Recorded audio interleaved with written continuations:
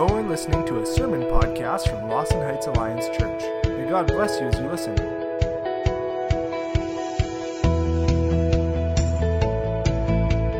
Well, a while ago, my wife Bonnie, she loves it when I talk about her on Sunday mornings, by the way, but my wife Bonnie, it was one of those days where she was told by her work that she didn't need to come in because there wasn't enough work for her at the shop. And so she wasn't fired. It just was, since COVID, things have become real slow for the print business. So that meant that she got to tackle all the things, all the work around the house that she felt she was behind in. Guys, have you ever come home at the end of a day and have asked your wife what she's been doing all day? I think you might try that once, maybe forget and ask that twice, but most husbands figure out pretty early in married life that you never ask your wife that question. But when I came home that day, I didn't have to. I didn't have to ask my wife what she'd been doing. I had already seen that supper was being made as I walked in the door. She had already cleaned the windows inside and out, and she baked some muffins. She baked some chocolate chip banana loaves, gluten-free, but also gluten-full. Yeah, it was good. She'd also been outside to and do some stuff around the house outside. She'd set up decorations and cleaned up that way. She had done the laundry. I went to get the socks for my workout, and my sock drawer was full. Every drawer in my dresser was full. T-shirts, underwear, everything, full right up. And she cleaned the whole house straight through. There's no place left where she hadn't cleaned up. Now, I'm sure she probably felt a little good about that, but when I tried to acknowledge her, guess what her response was? A regret that she wasn't able to do even more, right? So that's what we find here today with our missionary in the day in the life of a missionary series. Our missionary today is the Apostle Paul, and it's hard to tell by Romans 15 whether or not he's frustrated or he's ambitious. Probably a mix of both. We're also in this missions month, and this last weekend, as I said, was our Saskatoon Global Alliance Global Advance weekend. And at different locations throughout the city, you got to hear how God was moving through the Christian Missionary Alliance and our international workers, what we used to call missionaries. And yet, for all the work that our missionaries have already done, each of our missionaries deeply wish that they would be able to do more, that they could have done more by now to get the gospel to the ends of the earth. And as we've discovered, you and I, even though we haven't gone to serve as missionaries overseas to another continent, to another culture, we realize from God's word that we are called to be missionaries to our own life network, don't we? You and I are surrounded by people everywhere we go and everywhere we live, people who have not yet heard of the good news of Jesus. And looking at your life network, don't you wish that you could have done more there so far in getting the gospel to those people? Of course you do. We all do. Well, the Apostle Paul, looking back on everything he's done to get the gospel to the Gentile nations, because he was the apostle to the Gentiles, but he's voicing some regrets in the chapter that we're going to read from. Regrets that he could have done some more work. So turn with me in your Bibles to Romans chapter 15. Romans 15, 21 to 29.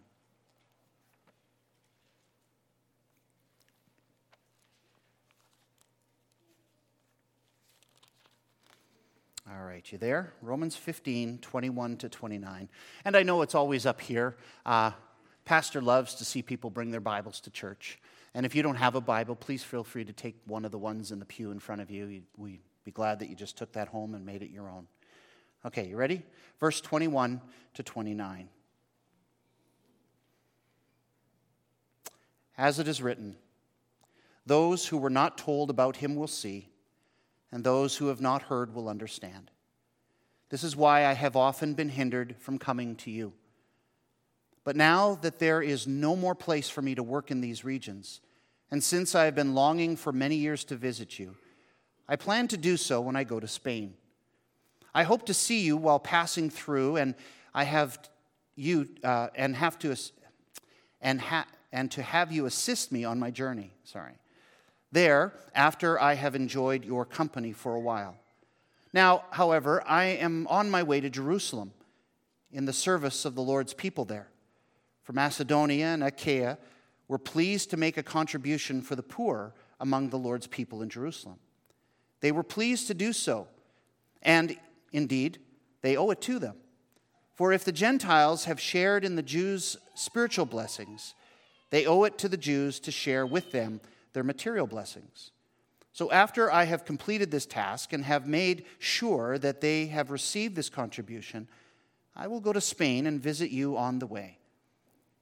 I know that when I come to you, I will come in the full assurance of the blessing of Christ. I love that. The Apostle Paul is telling these Roman Christians that even though he's just going to be passing through, that he can't wait to spend some time with them.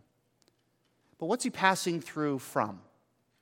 Well, as you look at the map above me here, you will see that Paul is writing this letter to the Romans in Corinth, which is in modern-day Greece. This is part of his third missionary journey. He started his journey in Antioch of Syria, north of Jerusalem, and he's made his way west.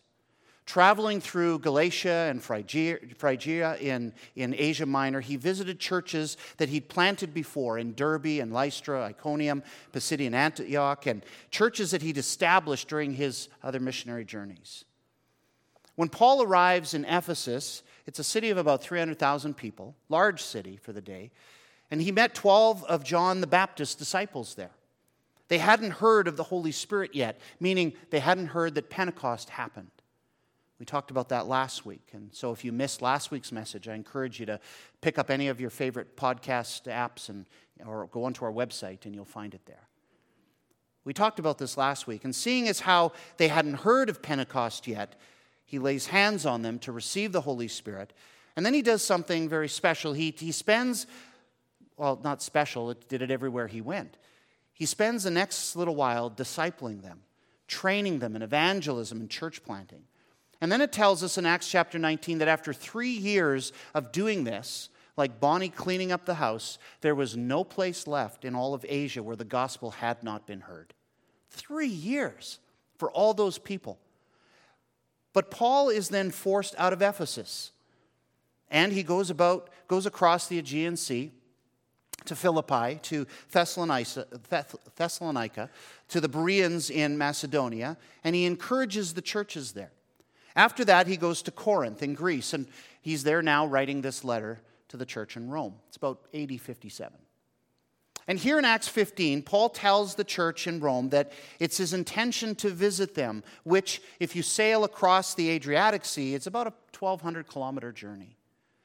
But first he has to go all the way back east to Jerusalem to visit the Sending Church, which was the first church that was born at Pentecost in Jerusalem. And the reason for this trip was to bring the offering he'd been collecting from some of the Gentile churches that he's planted. See, the church in Jerusalem was under a great deal of pressure in those days from the Roman government. The entire area around the Mediterranean was occupied by the Romans. They are a vast empire, but the church in Jerusalem was especially impacted. But not only that, the Jewish Christians in Jerusalem had grown jealous of the Gentile Christians who were coming to Jesus like crazy. In all the places that Paul and the other apostles traveled around the Mediterranean, many Gentiles, when they came to faith in Christ, felt it important to make a pilgrimage back to Jerusalem. I mean, Jerusalem was, in their hearts, the city of God. That's where it all started, and they wanted to kind of feel that for themselves. I mean, that's where the church was born, right? And as a result, they got a large number of the poor in Jerusalem, people who were homeless, who had nothing to eat, or they just came on pilgrimage, and the church in Jerusalem felt responsible for them. Well, this created a lot of strife in Jerusalem, especially between Jewish Christians and Gentile Christians, but also just among the general Jewish population against the church. It was such a problem that the Roman Emperor Claudius noticed it, and he decided to expel the Jews out of Jerusalem, thinking that would solve the problem. So Paul hoped that this financial gift that he was collecting was going to be able to help the church in Jerusalem to kind of offset the burden. But I also think Paul was kind of maybe wanting to rub their noses in it a little bit, you know. If you read Romans 11, if you go back a couple of chapters, chapter 11, verse 13 to 14 says, "Inasmuch as I am the apostle to the Gentiles, I make much of my ministry in hope that I may somehow arouse my own people to envy and save some of them." So well after he finally gets back to Jerusalem, Paul says that he's planning a short visit to go back to Rome. He's there. He's got this ambition to go even further west to evangelize Spain. Now, that's a huge trip. In total, it's going to be about an 8,300-kilometer walking trip, right? They didn't have the car or buses or planes. But as a crow flies, from Jerusalem to west to east again to Jerusalem, then back again through to Rome, that's a long trip. That'd be like you and I walking from Saskatoon to Miami, Florida, and back again. According to Google Maps, that would take you about 72 straight hours or straight days without sleeps and potty breaks and talking to churches along the way. That's a long trip to walk, isn't it? Paul probably could have gotten some good contracts from Nike or Adidas or something by doing that. So why was Paul wanting to go to Spain? Well, remember that Christianity was born in Jerusalem, but it spread. It spread rapidly. And the apostles ventured out from Jerusalem, and they spread the gospel everywhere they traveled. Paul kind of specialized in Gentile people, non-Jewish people. And they spread the gospel everywhere they traveled, and they discipled people, and they planted churches. And after going through Ephesus, a city, as I said, about 300,000 people, Paul was able to say after that there was no place left in all of Asia that had not heard yet the gospel of Jesus Christ. That's the entire area of modern-day Turkey today. Now, writing in Corinth, Paul says, verse 23, "But now that there is no place for me to work in these regions, I now plan to go to Spain." In other words, like my wife, he'd covered the entire house: Judea, Syria, Turkey, Greece, and Italy. And in a 20-year period from his own conversion to now in Corinth, Paul had saturated all the regions that he had been to with the gospel, and now there was no place for him to work except Spain. So he set his ambition for Spain. That's more than a day in the life of a missionary, isn't it? That's 20 years, every day, every night, doing the work that Jesus did. But you have to understand something very important here. We get this idea that Paul is a super saint, but Paul did not do this alone. He didn't do it alone. There were other apostles out doing the same thing, but we also read in chapter 16 of the book of Romans, and then at the end of every chapter or at the end of every letter that Paul ever wrote, he is in there in the New Testament. He's recognizing people who joined him in the work of discipling those cities and bringing people to faith in Christ. Ordinary people who would just continue the work of making disciples and planting churches in those areas even after Paul left.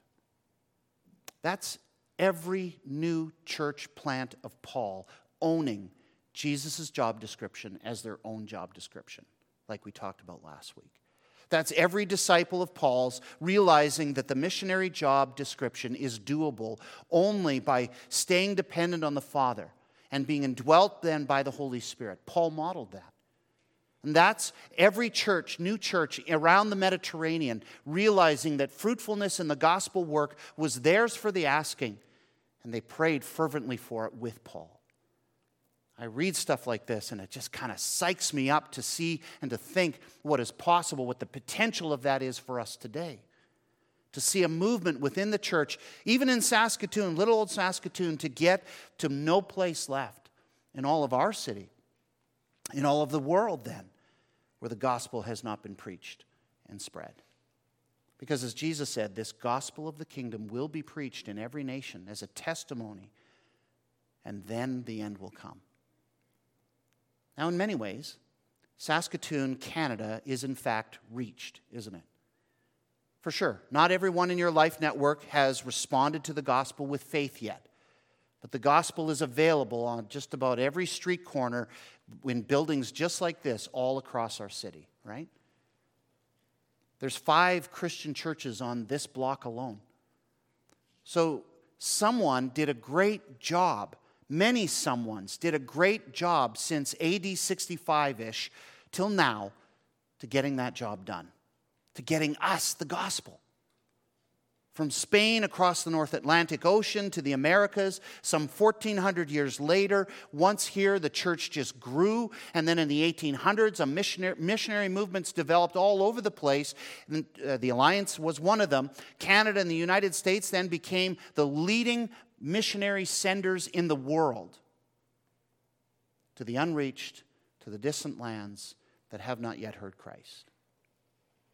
So what would Paul say? I don't know what the stats are for other parts of the world, or really even much for all of Canada, but Paul would say that there's no place, but would Paul say that there's no place left in Saskatoon or in the area cities for the gospel? That's already been accomplished. Well, if you look at the demographics of Saskatoon, according to Stats Canada, 79% of Saskatoonians claim to be Christian. 40% are Protestant, 32% Roman Catholic, 7% other. Now, that's a significant number of Christians in our city, isn't it? Now, we all know that when people are filling out demographic surveys and answering phone calls about it, it's kind of like, hey, honey, what a religious affiliation are we? We're Christian. Okay. Honey, are we Protestant or are we Catholic? Well, we're not Catholic. Okay, so Protestant then? Yes, Protestant. Okay, Protestant. I write that down. And so we're 40% Protestant in Saskatoon. So does that mean that we have 94,000 Christians in our city? Because that's how the math works out. I think we all know people in our Life Network who would do a survey like that and they'd claim that they were Christian on the survey. But they really have no intention of being real followers of Jesus as Savior and Lord. I think we all have people in our Life Network that we know don't know the gospel at all. But we also have people in our Life Network that are Hindus and Buddhists and Muslims. But we also have people who know that they aren't Muslims, Buddhists, and Hindus, and so they think they must be Christians. And there's people of all kinds of religious persuasions. There's even people in our Life Networks that are irreligious, meaning they have no religion. They're not interested. So think of it this way. How many real Christians does the average non-Christian in your Life Network have? Let me say that again. How many Christians do you think the average non-Christian in your Life Network has? Fun fact, I was 17 years old before I knew one born-again Christian. Before anyone ever had the guts to tell me they were a Christian, much less tell me about Jesus.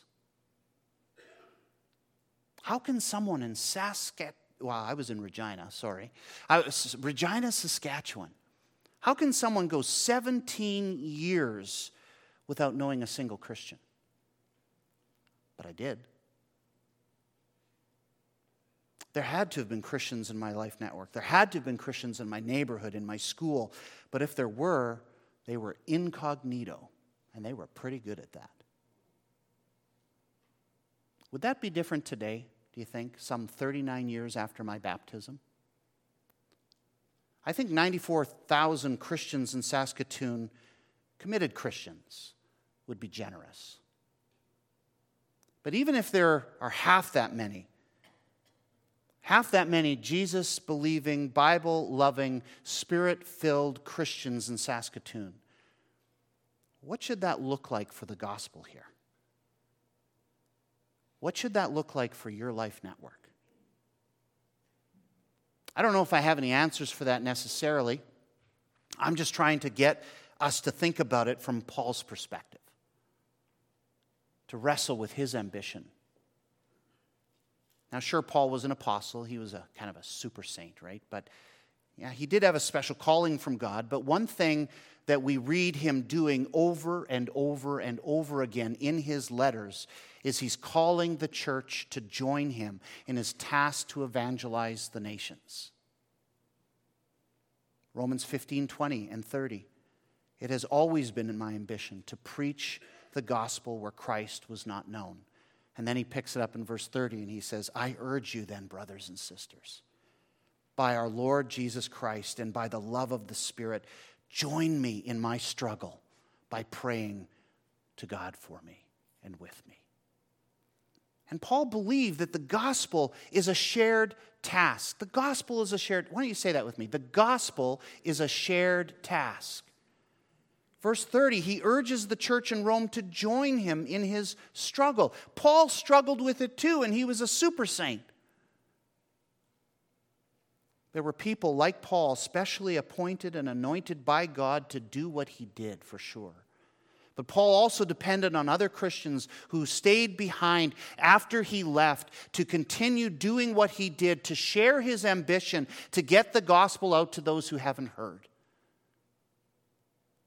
Paul was focused on an urban gospel, especially to Gentiles, but I'm sure he'd talk to anybody. He'd go into cities with his disciples, win people to Jesus, disciple them, gather churches around him, and then he would send them out into the smaller towns and villages in the area and the countryside to share the gospel to their friends and neighbors and to perfect strangers.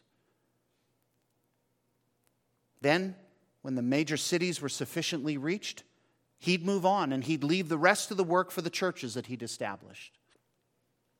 Romans 15:21, it says, as it is written, this is a prophecy from Isaiah 52, as it was written, those who were not told about him, that is Messiah, Jesus, will see, and those who have not heard will understand. And then he says in his letter to the Romans, verse 22, this is why I have often been hindered from coming to you. He couldn't leave to go visit his friends in Rome. Why? Because the number of people who had not yet heard of Jesus was still too many. He still had a work to do. Oh, friends, do we share the same ambition as Paul and those early churches for those who have still not heard? How did he know that enough was enough? Verse 23, but now that there is no place for me to work in these regions. In other words, when there were enough discipled people who knew how to carry on the work, then it was time for him to move on. Paul tracked the spread of the gospel through the number of disciples made and churches planted. See, disciples make more disciples. That's what Jesus told us. That's what Paul tells us. That's what we see in the New Testament, that disciples make disciples. That's what disciples do. Even when the missionary leaves the area, those first churches were committed to making reproducing disciples, Christians who could carry on the task of getting the gospel to those who have not yet heard in their life networks. Paul knew this worked because they were doing it everywhere he went. And he just empowered them and said, go do it. And it continued. Paul knew this worked. And this is how missionaries like Paul still today train and reproduce disciples. You see it up in this little graphic here. 2 Timothy chapter 2, verse 2. It says, and these things you have heard me say. This is Paul saying to his disciple Timothy, saying, these things you have heard me say in the presence of many witnesses. Now entrust them to reliable people who will also be qualified to teach others. And you can see the transfer and the exponential growth of reproducing more disciples. Disciples who make even more disciples, generations deep, is how the gospel spread so rapidly throughout the world then. A method, I might add, that brought the gospel to you and to me. Oh, friends, we are 200 people strong here at Lawson Alliance. We live in a city of about 300,000 people, like Ephesus back in that day. But we have about 94,000 Christians citywide. We have 9 Alliance churches in this city and surrounding towns with about a 2,000 people shared attendance just in Alliance churches. Can you see the potential? Can you see the potential if we would all embrace Paul's method of making disciples and his ambition to get the gospel word is not yet known? Potential number 1. Every Christian's Life Network could get a fresh opportunity this next year to hear about the gift of salvation in Jesus until there is no place left where the gospel has not yet been heard, if we grabbed onto this ambition. Potential number 2, every church becomes a real, intentional about organizing and strategizing its members to support our existing missionaries that are in other cultures and other nations. Potential number 3, if every church becomes real intentional about identifying and training and sending out new missionaries to go into new fields overseas, even hard to reach areas, we could see the gospel of the kingdom reach the ends of the earth in our lifetime. And for sure, our city. Because this is the conclusion of the matter, my friends. We aren't finished yet. We ain't done yet. There's still work to be done, places to go, people to save. Am I right? For Christ's sake, we must share the ambition of Paul in that first century church to get to no place left. And we got to understand that we won't get there unless we aim to make our discipleship about more than just Bible studies and small groups. They have to be Bible studies and small groups that reproduce new disciples who can make more disciples. And we aim to get every ordinary believer to no place left in their own life network. Paul says in Romans 10, though, everyone who calls on the name of the Lord will be saved. And that's great. We celebrate that. We triumph that. But, he says in verse 14, how then can they call on the one they have not believed in? And how can they believe in the one they have not heard? And how can they hear without someone preaching or telling them the gospel? How can they hear without someone preaching to them? How can they preach unless they are sent?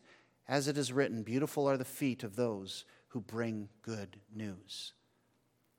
If no one's told you lately that your feet are beautiful, now would be the time to get a spiritual pedicure and get intentional about these things. I told you earlier about the day that my wife Bonnie had at home because of shortages of work. She spent the day busily tackling those things that she felt had been neglected for a long time. Sometimes life gets busy, doesn't it? But let's be honest. We busy our lives with unimportant things, don't we? You know, I'm not just talking about cleaning windows and baking banana bread. Those are important to husbands, that's for sure. But because of that busyness in unimportant things, real important things, eternally important things go undone. And don't confuse what I'm saying here this morning. Sometimes we confuse urgency with guilt. Guilt can be a powerful motivator. But that's not what Paul is trying to do here to motivate the church in Rome. And neither am I trying to use guilt to motivate you or even myself. The urgency in the day and the life of a missionary like Heather Hahn or in Mexico, or Keith and Melanie Hansel working in Niger with the Fulani people isn't reserved for those who are brave enough or serious enough about their religion or gifted enough to go overseas.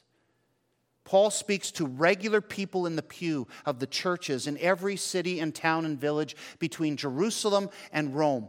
And he calls for a partnership to pursue this holy ambition of getting to no place left with him for the gospel, for the glory of God. So here's a thought. What if you said, okay, I'm in? I'm in. What if we formed a team here at Lawson that got together regularly to pray and plan and figure out how we can get to no place left, how we can take that no place left ambition and the supernatural potential that we have as Christ Church to actually do the work? What if we figured out as a team how to help our missionaries as best as we can from here so that they will know that they are loved and supported back home with more than just our pennies and our prayers, though those things are important still. Give to the global advance, please. What if we train people here at Lawson to be so equipped with the gospel that within their own life networks they could reach no place left? What if Heather as Heather and Han and I were talking about her new role in Mexico, what if we train people just like you, to join up with her in Mexico and missionaries like her in other countries, to help them out on the field. If we got so equipped that we could go out there and actually be of use more than just painting buildings and digging outhouses. We can do this, guys. We really can.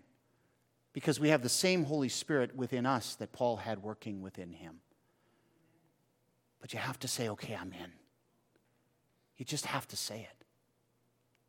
And one way that you can start by saying that, two ways actually. One, sign up at the Welcome Center for our missions team. Two, become a member here. Join our ministry partnership so that we can unitedly say, I'm in. And I'm working towards no place left with all of us. If Paul can get to no place left in 4 nations in 20 years, certainly with all the resources we have at our disposal today, we can certainly help finish the task. So, what do you say? Are you in? Will you set aside the busy, unimportant things of your schedule and your life and sign up at the Welcome Center to join this brand new missions team?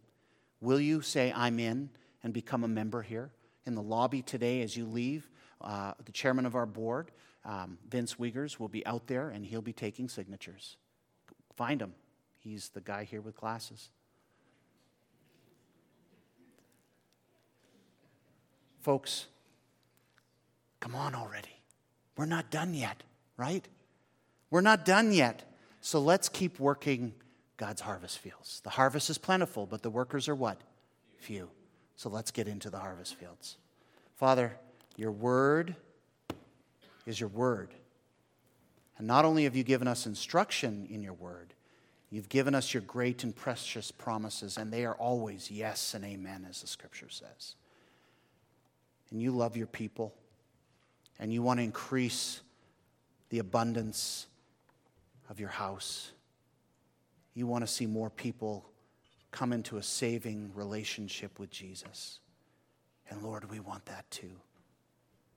Lord, as we look over our life network, we are burdened for the lack of interest there seems to be for Christian things.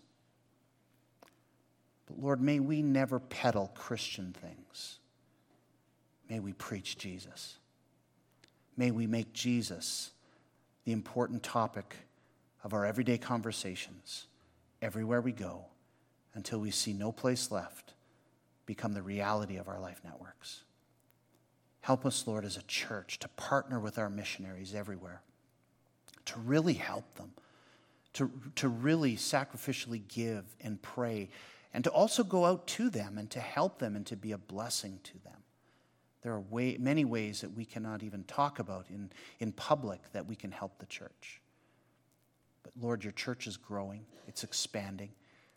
It's coming to the end of days, Lord, when your gospel will reach the ends of the earth. And I pray, and I hope my sisters and brothers here will pray with me, that, Lord, we want to be a part of that. We want to hear at the end of the age, not just, well done, my good and faithful servant, but you brought home the king. Lord, let that be our treasure. Let that be our crown. We pray in Jesus' name. Amen.